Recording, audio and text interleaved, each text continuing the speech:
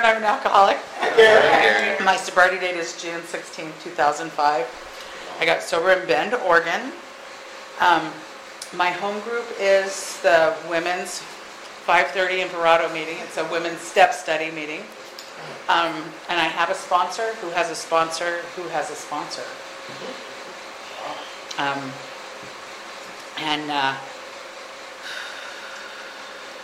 So I was adopted. I was brought home really young as a baby. I mean, within my first 24 hours, and always raised being that I was very special in the family. That they couldn't have children, so I was handpicked and placed with that family. I have a sister that is 5 years older than me. She too is adopted at a very, I think she was brought home at like 2 weeks. So I come, and my family is a very, my dad was awesome. He retired from the county as an engineer for over 30 years. My mom was a stay-at-home mom. I mean, I have no complaints about my childhood. I had an amazing childhood. But with that being said, I grew up, I remember going into kindergarten and feeling uncomfortable, even in kindergarten. You know, it was just uncomfortable. So what I decided to do, well, this is what I did, is I always had to be the top of the class. You know, I don't know, schoolwork, it came pretty easy to me. And, but I felt that I needed to be that number one person. And it talks about that in the big book, how we have to climb to the top of the heap. And you know, it wasn't until about my junior high year, and I hadn't drank or done drugs or anything yet, and I was the president of my class in the 8th grade. I was the volleyball captain. All these things were going good.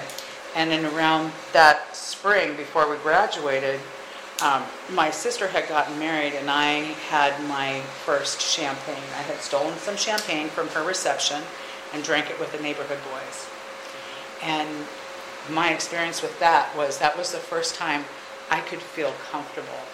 I felt that ease and comfort that comes with that first drink. But what I didn't realize is that, you know, I stole 3 bottles and I drank almost all of it. And, you know, here I am, a hider from the get-go. I mean, I am such a hider. It was interesting, too, though. I got to tell you, when I first got sober and I talked to my sister about it, she said she remembered me at 3 years old on the kitchen floor drinking straight vanilla. Which, at 3 years old, and that has 38% alcohol in it. So, you know, some of us, I struggle with it. Am I born an alcoholic? I think so. You know, I don't think that's... My child wasn't drinking straight vanilla, you know, when he was young. So anyway, you know, fast forward that first drink, boy, I liked that feeling. A couple months later when we graduated, I gave the graduation speech for our class. I mean, that was such an honor. My parents were so proud of me. And that was about the last time they were that proud of me, because we had stashed booze bottles all the way to where we were having our dance party, and there I proceeded to black out that night, you know. And what I remember was that summer I did a lot of babysitting, and I drank a lot of people's booze. As the children went to bed, I was drinking their booze, or finding other things that they couldn't tell that I stole because it was illegal in the house, you know, pot. But I'll stick to AA.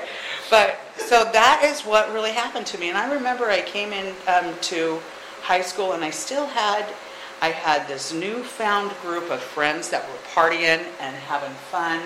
And I had this idea in my head that I'm not going to live to be 21 anyway. And then I had this other group of friends they were my friends. I mean, you know, they were the ones that I played the volleyball with and did all these wonderful things, you know, and my scholar friends, I should call them. And I remember walking to school and having to make that decision. I really felt like I came to a place I could not live both worlds. And well, hello, the choice was, I'm going to go party and have fun. And that's literally what happened to me. And I ended up in my sophomore year, I was still in high school, and I was running with, not a real rough, well, a party group. You know, we were a party. We have Lake Berryessa. It's Fairfield, California, and that's where I lived, and I was born and raised there. And our big deal was we would cut class and go to Lake Berryessa. And there was a group of people there, and for whatever reason, my friends, or so I thought these were my friends, I got in a physical fight. Now, I'll tell you what, when I drink, I'm a happy drunk. Or I pass out. And I don't know, for whatever reason, I was sober when this happened, and this girl kicked my ass. Oops. And so I got to tell you, my ego was so bruised as a sophomore in high school. I could not go back to high school. I couldn't. So what I did was I ended up going and getting a GED. I entered a school, it's called the Fairfield Sassoon Adult School. And there, I ended up getting my GED early at 17. And also, the other thing I acquired when I was 17 was a fake ID, and I was named Penelope Sue Gomez, and it looked just like me. But what that gave me was the freedom that as a 17-year-old girl, I could pass for being 21, and I could get into bars. And that's not a good place for a 17-year-old girl to be, especially when she blacks out after a couple drinks. And that's what happened, And I got to tell you, it wasn't, not too long ago, I was sitting there listening to a speaker a couple years ago, and she introduced herself with like 4 names, and it was really funny because I was like, oh, but you know what? I've been married 3 times too. And it was like, so my first marriage was, I ended up getting pregnant, getting married, having the baby, and leaving him within the first year. And that's what I did. I have no regrets of having my son. He's an amazing, amazing son, and I love him. I hope these rooms are here for him someday too. And anyway, so I was a young single parent at 20 years old. I ended up moving back in with my mom and dad because that's what I had to do. When my son was 6 months old, I remember I could then legally drink. My favorite place was a place out in Cordelia, and it's called Thompson's Corners, and it's a dive bar. The darker, the ickier, I love them. I could hide out there, and that's where I feel comfortable. And I remember when I was 21, I used to do this. This is my deal. I would say, I gotta go. I'm going to go to the store. I'll be right back. And I would tell my mom, and in all earnestness, I was thinking, okay, I'm just going to go get one drink. And that wouldn't happen. I would sit there at the bar. Seriously, I think this. Okay, after this drink, I'm going to go home. Okay, after this one, I'm going to go home. I'd look at the clock. It's midnight. Oh my gosh, I'm already in trouble. Fuck it. I'm going to go ahead and drink now, and that's what would happen. I would drink. And some days, it would be more than 2 days that I would be on a run. And finally, it was a couple months after doing that my mom, who was, and still is, amazing, said, Karen, if you keep up this behavior, we're going to fight for custody for your son. For whatever reason, whatever that did is it kind of like knocked some sense into me. I ended up moving out and hiding my drinking from my parents even more. But I want to say I was a functioning alcoholic as a single parent. And at that time, I moved in with somebody, and I had a friend who also had a daughter that was old enough to babysit my son. And so from that point on, it was just party on. And that was really kind of scary, blacking out, ending up in places that I didn't even know how I got there. Waking up, I don't know if you guys know this, but waking up and not knowing how you got home and looking for your car, making sure it was out the front window because you don't remember how you got there, or waking up and not knowing where you're at. That's scary stuff. And it was weird. There were periods of time that I could gather some sobriety together, but it wasn't ever long, and every time it was like worse and worse and worse. And so I did only one geographical, and that was I worked for a company, and I have like over 20 years in the accounting field in the agriculture industry. And my job had asked me if I would be interested in relocating up to Bend, Oregon. And I was just amazed. I was so excited. And I said, yes. And here, I literally was thinking, Mommy's going to clean up her act now. And my son's in the 4th grade. And I ended up moving up there. And I did it. For there was the first 6 months of living up in Bend, Oregon in 1994 that I didn't drink. But what happened was it was Memorial Day came around, that 3-day weekend. And I remember I walked into Albertsons and I'm like, okay, where's your vodka? And they said, this is a state-run liquor, or a liquor state-run whatever, and you only could buy hard alcohol at the little store right there next to Albertsons, which is closed on Sundays. So all I could buy right then was beer and wine. Well, of course, so that's what I drank that day. But I became very good friends with the lady, the manager of the store, the liquor store right there, and my son became first name. They were acquaintances too. And I ended up doing that for a while, and then I ended up finding my second husband. Not too long after I moved up there, I became friends with my neighbors and partied. Of course, we find the party people that we party with. And he goes, hey, let's go out to a bar sometime. And I'm like, okay. And so we ended up going, and there was a scary guy there in the corner, and he ended up joining us.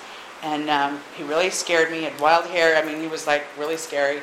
And he ended up coming over and drinking and talking, and of course we hit it off. And then we left.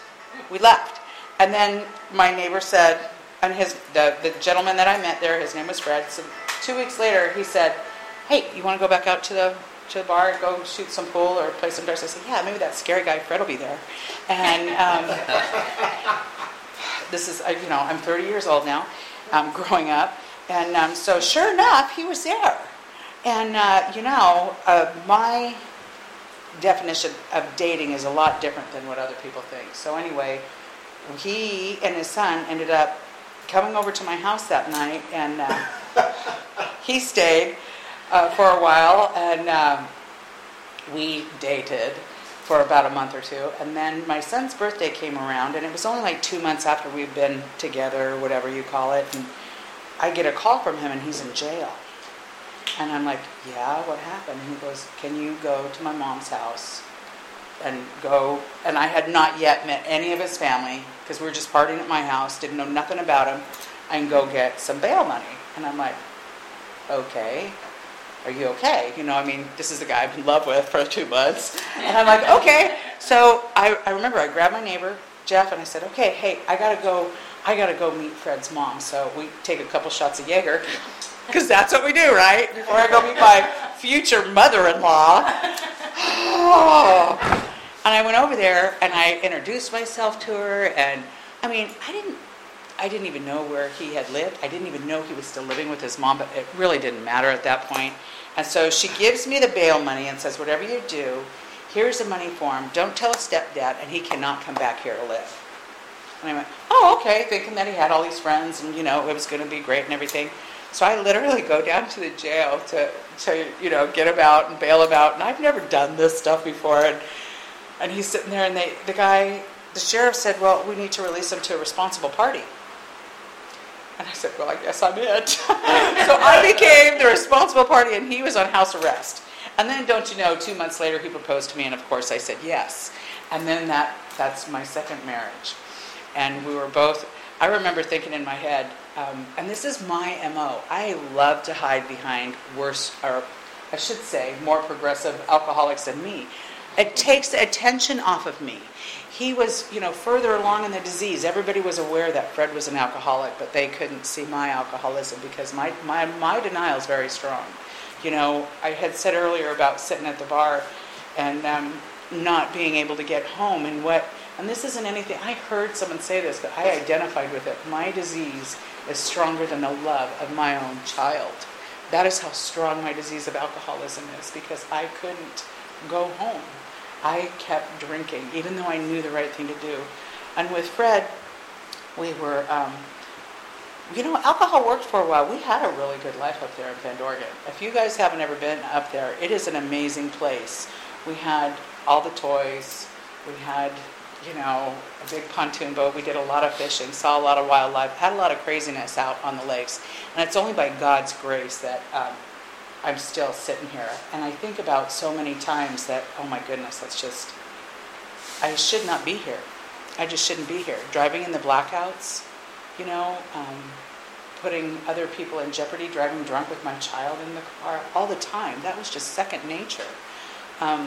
And Fred too, and so we progressed in our marriage, and it was about year 9, and it was getting a little bit out of control because anytime, and here's the deal. I remember booze was a lot more important than my mortgage payment, than my electric bills, than all those other important things, and I became friends with the pawn shop. There were certain items in the house that I would just go down to the pawn shop and pay my bills and get it out, or that's what we do. That's what I did anyway. And I remember, well, my son will tell you this too. There was a time that I was trying to tell Fred that he needed to go to Alcoholics Anonymous. He needed to get sober because I couldn't handle it anymore. And that is why I was drinking, because he was an alcoholic. And my son caught me. Fred finally did go to AA, but I was sitting there reading the big book of Alcoholics Anonymous with my big glass of wine. And I would tell him he couldn't drink, and I would be sitting there drinking, right along. I would get the flavored vodka, and I would hide it in my water bottles, like nobody knew. And I remember one time we had some friends out on the pontoon boat, and I was trying to help dock the boat. I missed the dock. And I didn't get killed then, and I should have. It was very close. And I remember having lunch with a gal that was on the boat saying, I picked up this Fred's water bottle, and there was vodka in it. Did you know he's drinking? And I said, oh, yes! And I actually said, that was his bottle. And it was mine. I saw her do that, and I was mortified. And anyway, it worked for a while until it didn't. And then pretty soon I started getting these resentments, and I was just drinking. And I remember Fred saying one night, have you ever taken a look at your own alcoholism? And I was insulted. I was so insulted. And then I thought, well, you know what? I'll just prove you. And I tried to control my drinking. And I didn't want him to know that I couldn't stop drinking anymore. And that, I think, became one of the most scariest, darkest places. Very scary. And I remember, I was not an angel by any means, and I would sit one night, particularly right before my bottom, I was sitting in a hotel room asking God to just turn his back on me. Just leave me alone. This is where I'm going, and this is what I want to do. And for whatever reason, I ended up, thank God I got to my bottom. Thank God I got to my bottom, and then I realized that I couldn't stop. And, I had friends saying, and throughout that last year in 2004, I didn't lose my family, although me and Fred had gotten separated.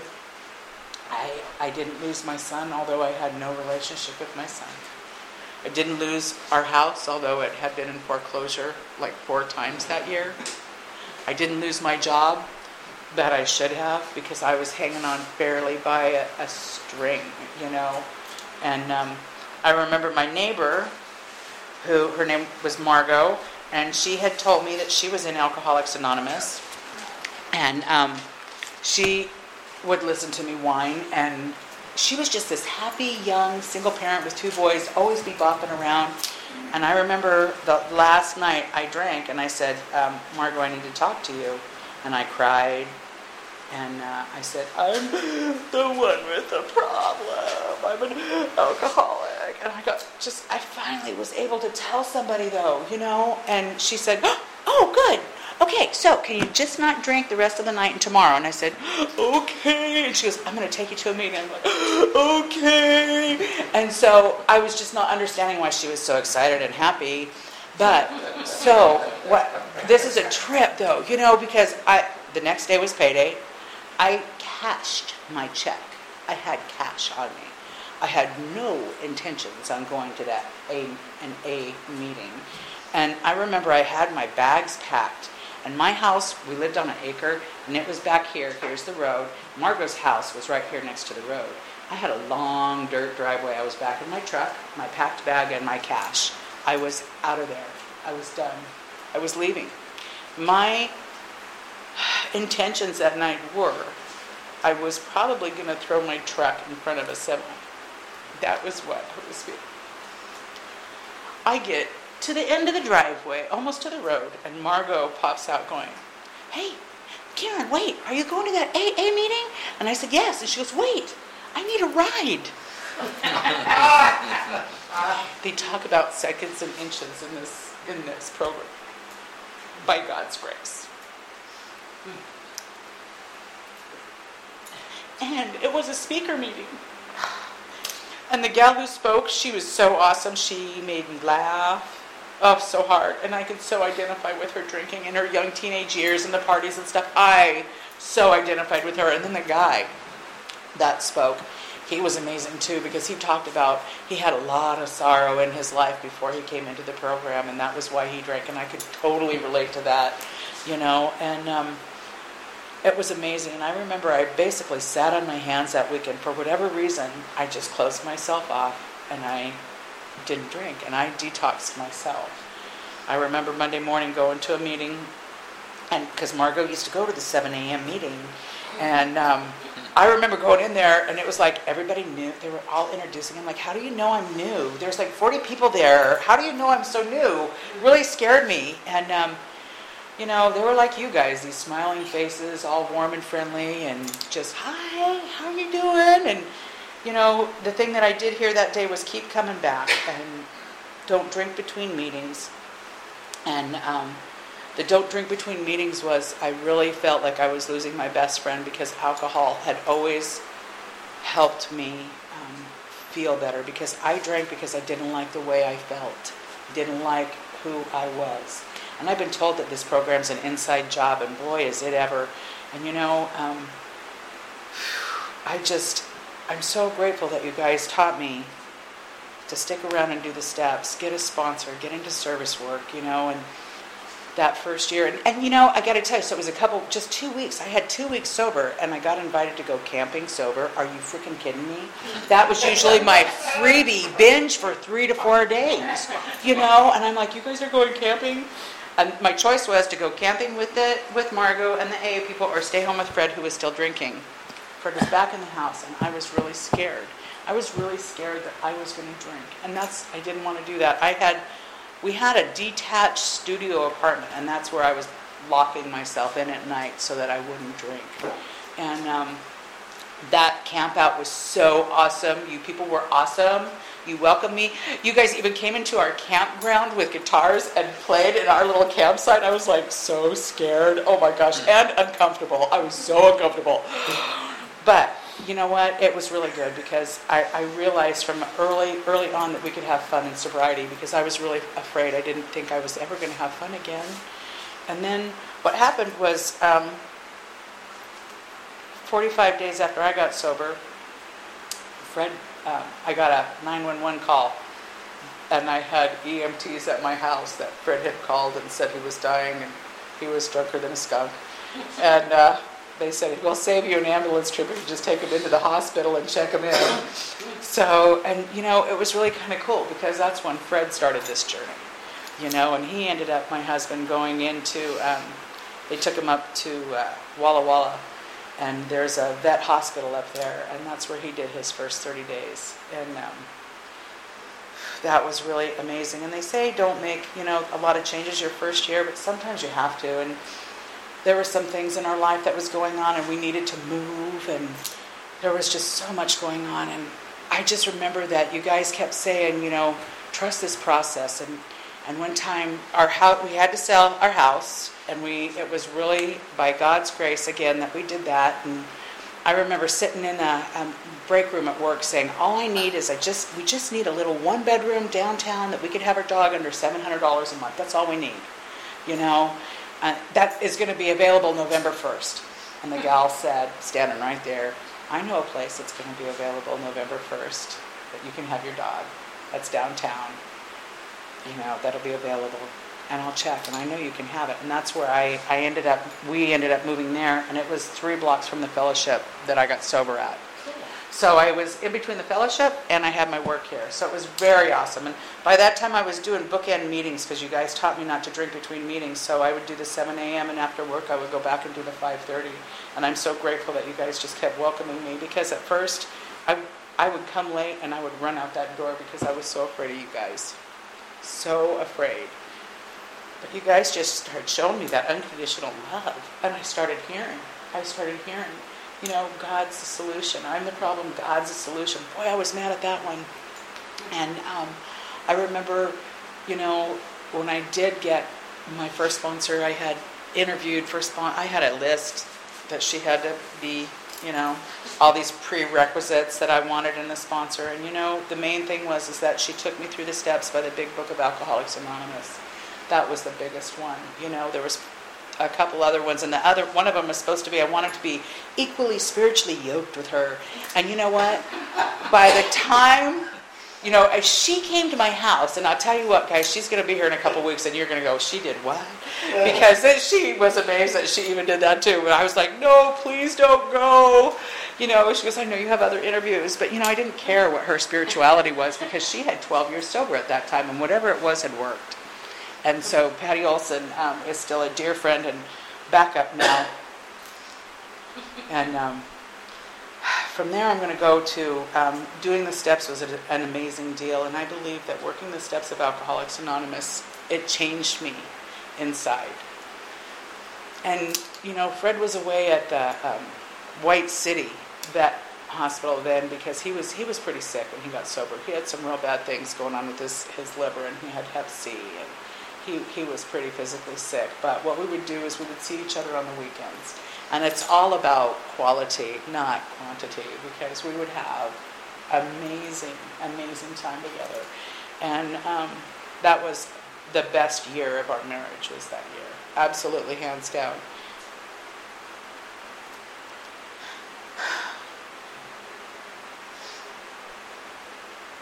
So my first year of sobriety was amazing. June 16th, 2006, I had a year.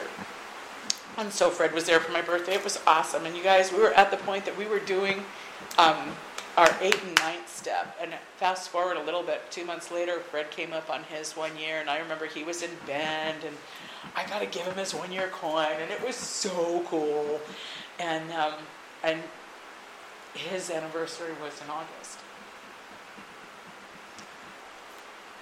And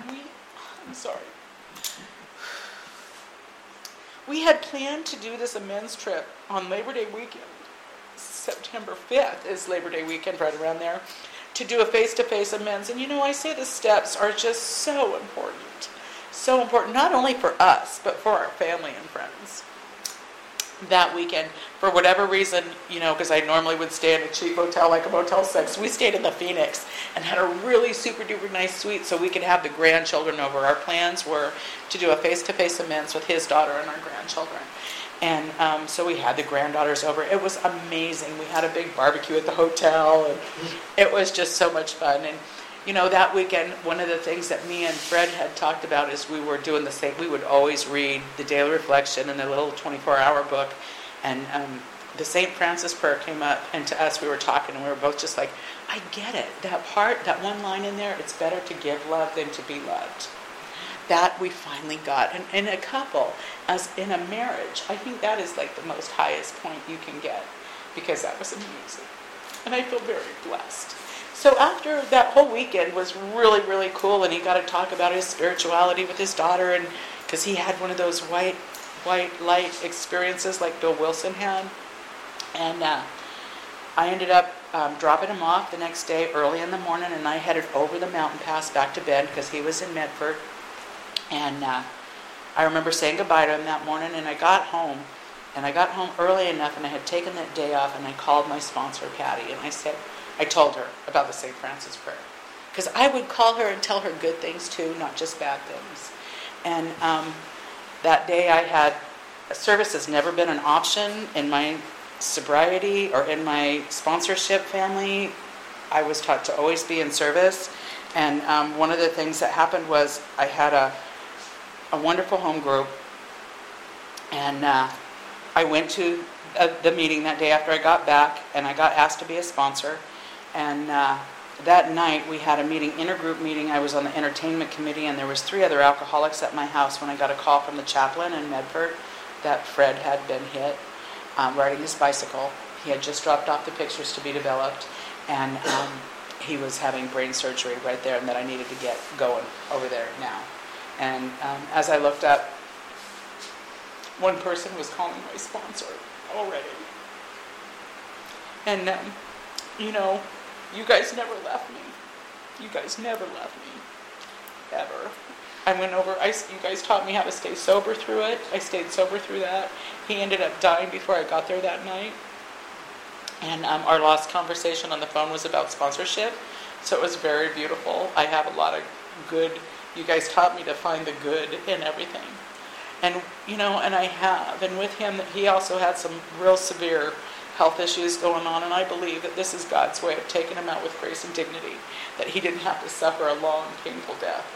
And I had talked to his nurse before I came back here. And, my sponsor made me go. When we got back, I just got done doing, that was just a crazy, crazy, crazy time and hard. And I didn't drink. And she made me go to a business meeting the next day as we came over the mountain pass. And I just remember her telling me, it's not about me, it's about the newcomer. And I'm like, I don't want to go to the business meeting. I want to go home now. I just made arrangements to have my husband cremated. I want to go home. And she said, Karen, it's really not. It's not about you. She said, I remember being early in sobriety and someone from a podium had just lost their mom. And that was the only place she really knew where to go. And so I ended up going, okay, fine, but I'm going to wear my sunglasses. And she said, fine. And sure enough, we pull up to TEC at that little red door, and there's two newcomers out there, Arden and Pam, and they look at me going, Karen, because you know how word goes in AA, it spreads like wildfire, and they were just hugging me going, what are you doing here? And I'm like, where else have I got to go?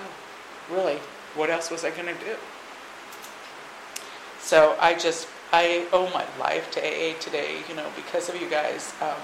My life is just an amazing deal. The God of my understanding I found in steps 2 and 3. And I love how that's put in there in step 3 and 11. The God, as I understand him, my God, not your God, but the one that I can finally have a relationship with. Because part of my journey is churches. I tried to get sober through churches and it didn't work. I've been dunked twice, sprinkled once, nothing stuck. I couldn't. This made sense. This is where I got that relationship. I had faith, and it talks about it in here. I had faith, but I didn't have that relationship with my buddy that I do today. The buddy that gives, I believe the buddy, God speaks to me, my higher power, in that small, still voice that I have inside. And I need to pay attention to that. Because it tells me when I need to pick up the phone and call somebody. And again and again, things happen, and it's just, and these are happy tears because it's something I never knew. The joy of working with others and that service brings in this program. Oh my gosh. So I have to tell you guys, today is August 4th, and it's a special day. It was Fred's birthday today. So that, I think, is why I'm a little bit more sensitive, because it's been a while. He passed away in 2006, and I ended up getting remarried to an amazing man in sobriety. He's a normie. But through you guys, he has seen this program work. It's amazing. It is amazing. Seriously, I bring newcomers home, and he looks at me, and then within weeks, he sees these different women coming in and out of my house, and he knows. He goes to he's went to the International with me. He is amazing. I have to give him a lot of kudos too, and I don't know, the God of my understanding today, and I am so blessed with the people that he keeps putting in my life, because they're just amazing. I think I've had the best sponsors in the whole wide world. I got a face-to-face sponsor when I moved here. I needed one, and I'm so glad I did it, even though I was terrified too. And my friends are dear friends to me today, and the women, I think I sponsor the most beautiful women in the program. What can I say? I'm blessed with them. So anyway, my time's out, guys. I just thank you so much I just love this program. Thanks, Karen.